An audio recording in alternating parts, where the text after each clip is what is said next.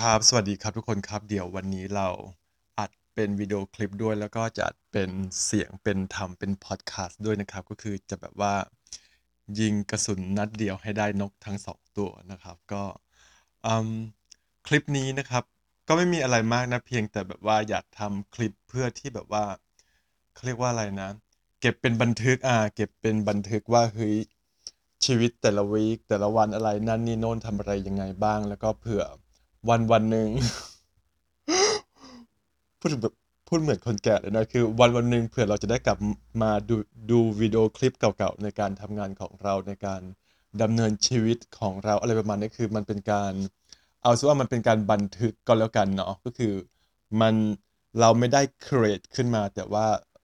เราเราแบบว่าdocument ก็คือแบบว่าเป็นส่วนหนึ่งของชีวิตก็แล้วกันเนาะ ก็คือที่อยากจะมาเล่าอะไรวันเนี้ยเพราะว่าไม่มีเวลาที่จะเขียนเพราะว่าบางทีเขียนนี่คือมันต้องแบบว่านั่งแล้วก็เทคไทม์มากในการที่จะเขียนโพสต์หนึ่งหรือว่าในการที่จะเขียนบล็อกหนึ่งอะไรประมาณเนี้ยวันนี้ก็เลยโอเคเปลี่ยนเป็นทำเป็นบล็อกแทนก็คือทำเป็นวิดีโอคลิปแทนแล้วก็อัดเสียงเป็นพอดคาสต์ด้วยก็คือมีเรื่องจะเล่าให้ฟังว่าเฮ้ยได้จริงๆการทำงานของ J Migration Team คือแบบว่าชีวิตเราไม่ได้สบายเลยนะก็คือมันจะมีอยู่เคสหนึ่งก็คือ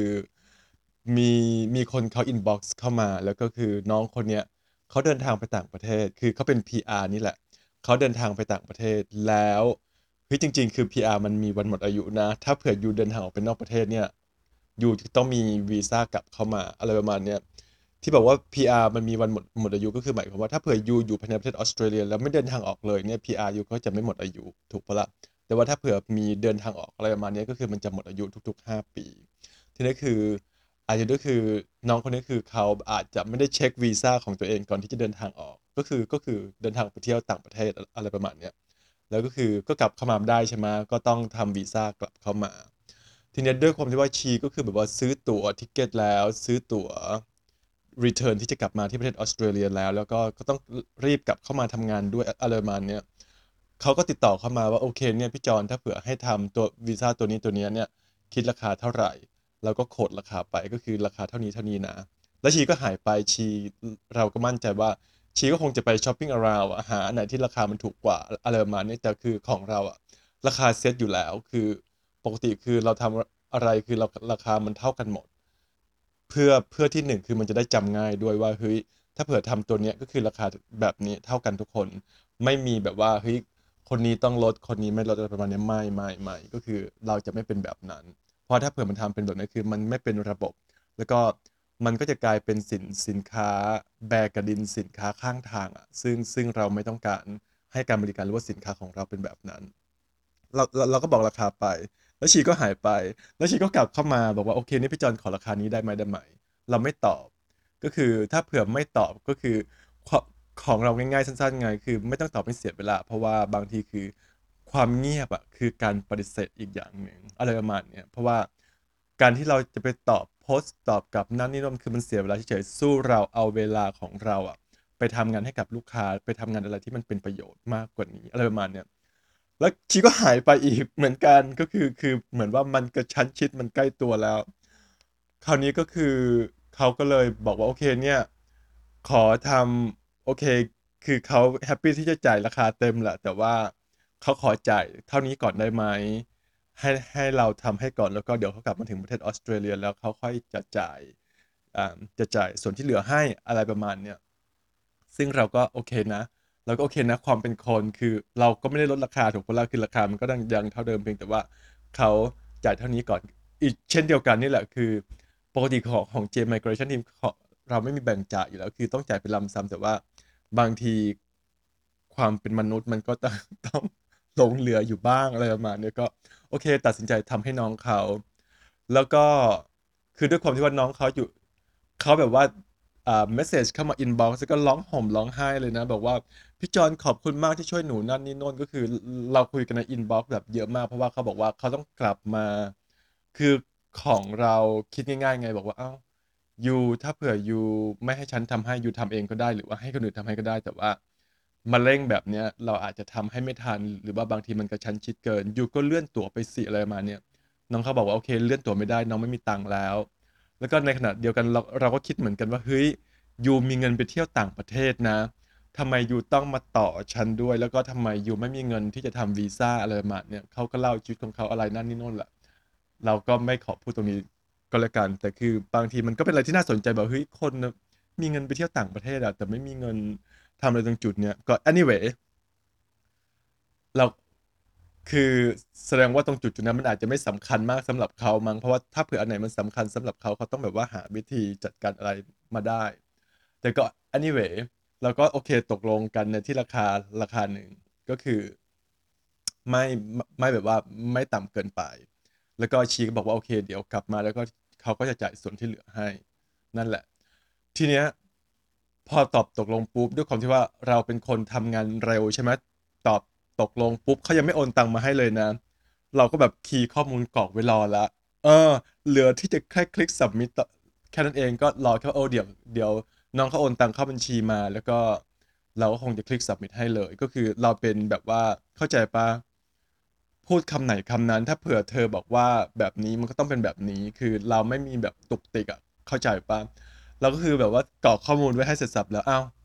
พอถึงวันโอนตังค์เฮ้ย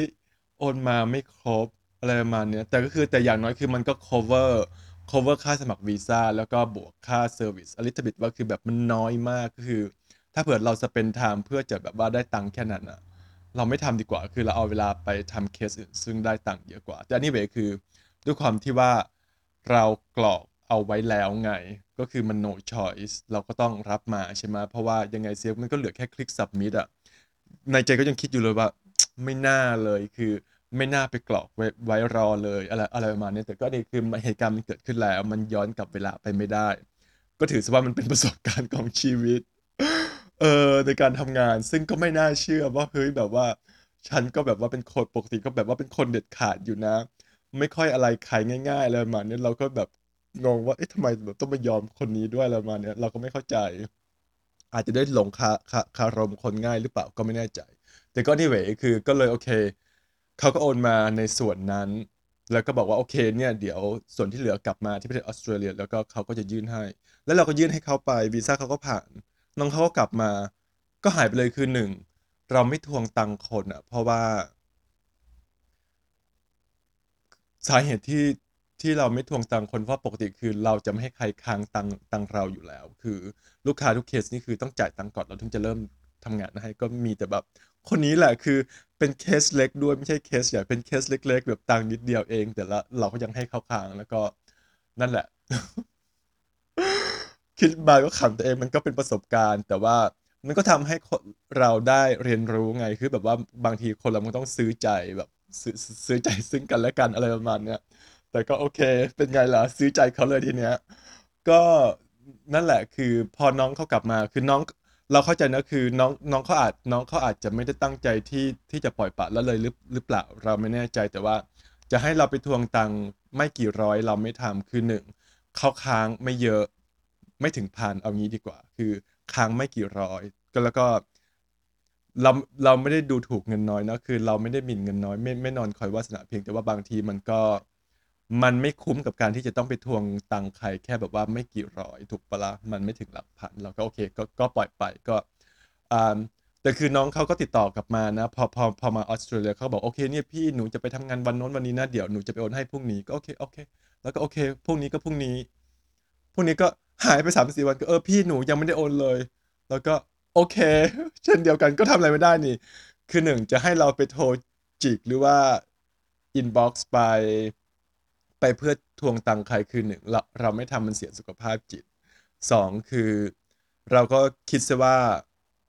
เขาอาจจะมีความจำเป็นมากกว่าเราแล้วก็อีกอย่างหนึ่งคือ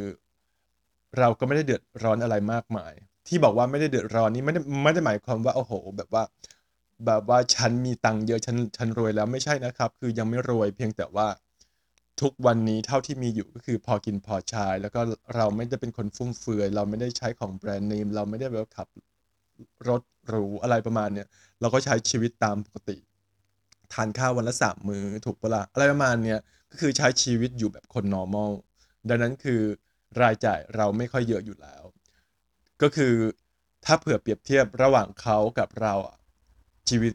เท่าที่ฟังดูคือชีวิตเราสบายกว่าเขาอยู่แล้วเพราะว่าเราก็แบบว่าทำงานเป็น professional ใช่ไหมส่วนเขาอาจจะแบบว่า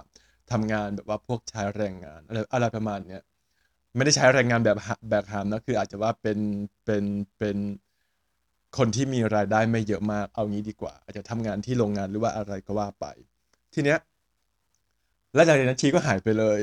เราก็ไม่ได้ทวงด้วยนะ เราก็ไม่ทวงก็เราก็ปล่อยไป นี่มันก็ปล่อยมากี่วีคแล้วอะประมาณ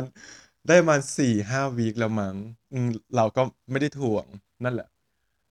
ก็มันก็เป็นอุทาหรณ์นะก็คือ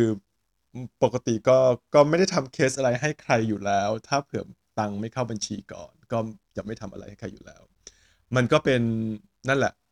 ทีแรกเราก็อุตส่าห์ดีใจนะแบบว่าเฮ้ยเนี่ยฉันได้ช่วยชีวิตใครบางคนนะเราก็อุตส่าห์ดีใจนะคือแบบว่าฉันได้ช่วยชีวิตใครบางคนนะแบบว่าเพราะว่าชีอินบ็อกซ์มาแบบว่าร้องไห้เลยนะแบบว่าพี่จอนขอบคุณมากเลยพี่จอนช่วยชีวิตหนูนั่นนี่นั่นก็ว่าไปไอเราก็แบบแอบรู้สึกดีอะไรประมาณนี้ได้ช่วยเหลือชีวิตคนแต่ก็ไม่น่าเลยแต่สิ่งที่เราทำไปสิ่งที่เราทำไปกับสิ่งที่เราได้มาแบบมันแบบว่าตรงกันข้ามแต่ก็มันก็เป็นอะไรที่โอเคนะเราไม่ได้ซีเรียสเห็นไหมเราทำคลิปเนี้ยเราก็ยังหัวเราะไปพูดไปนั่นแหละเพียงแต่คือไม่ไม่ขาดทุนเอางี้ดีกว่าคือเงินมันก็ cover ค่าสมัครวีซ่าที่เราต้องจ่ายแล้วก็ extra a little bit มาไม่เท่าไหร่เออมันก็ไม่เยอะมันก็ไม่คุ้มหรอกในเรื่องของเวลาแต่ก็คิดว่าโอเคนะไม่เป็นไรก็คือเพื่อนมนุษย์ด้วยกันอาจจะเป็นกรรมเก่าที่เราได้เคยทำร่วมกันมาหรือเปล่าไม่แน่ใจอาจจะเราต้องมานะใช้คืนเขาในตอนนี้หรือเราก็พยายามคิดง่ายๆนะว่าโอเคเขาอาจจะมีความจำเป็นมากกว่าเราจริงๆถ้าเผื่อเขาเหลือกินเหลือใช้แล้วเขาคงเอา โอนมาให้เราละมั้งเมื่อไหร่ก็เมื่อนั้นได้ก็ดีไม่ได้ก็ไม่เป็นไรเราก็ไม่ได้ซีเรียสแล้วก็ทำคลิปนี้ขึ้นมาหรือว่าพอดแคสต์นี้ก็ไม่ได้คิดที่จะไปทวงเขาอยู่แล้วไม่ทวงไม่ทวงคือก็คงจะปล่อยไปก็จะดูว่าจะเกิดอะไรขึ้นแต่เท่าที่ดูก็ไม่รู้นะเราอาจจะมองคนในแง่ดีมากเกินไปหรือเปล่าเท่าที่คุยกันคือคิดว่าชีไม่ใช่คนที่คดโกงใครอะไรประมาณเนี้ยอันนี้คือเท่าที่สัมผัสได้อาจจะด้วยความจำเป็นบางสิ่งบางอย่างหรือว่าน้องอาจจะลืมหรือว่าน้องปล่อยปละเลยเราก็ไม่แน่ใจเนาะแต่ว่าถ้าเผื่อจะให้พี่จอนไปทวงพี่จอนคิดว่าพี่จอนคงไม่ถ้าเผื่อตังค์มันแค่ไม่กี่ร้อยดอลอะไรประมาณเนี้ยก็นี่เวพอดแคสต์นี้เอาไว้แค่นี้ก็แล้วกันนะครับสวัสดีครับ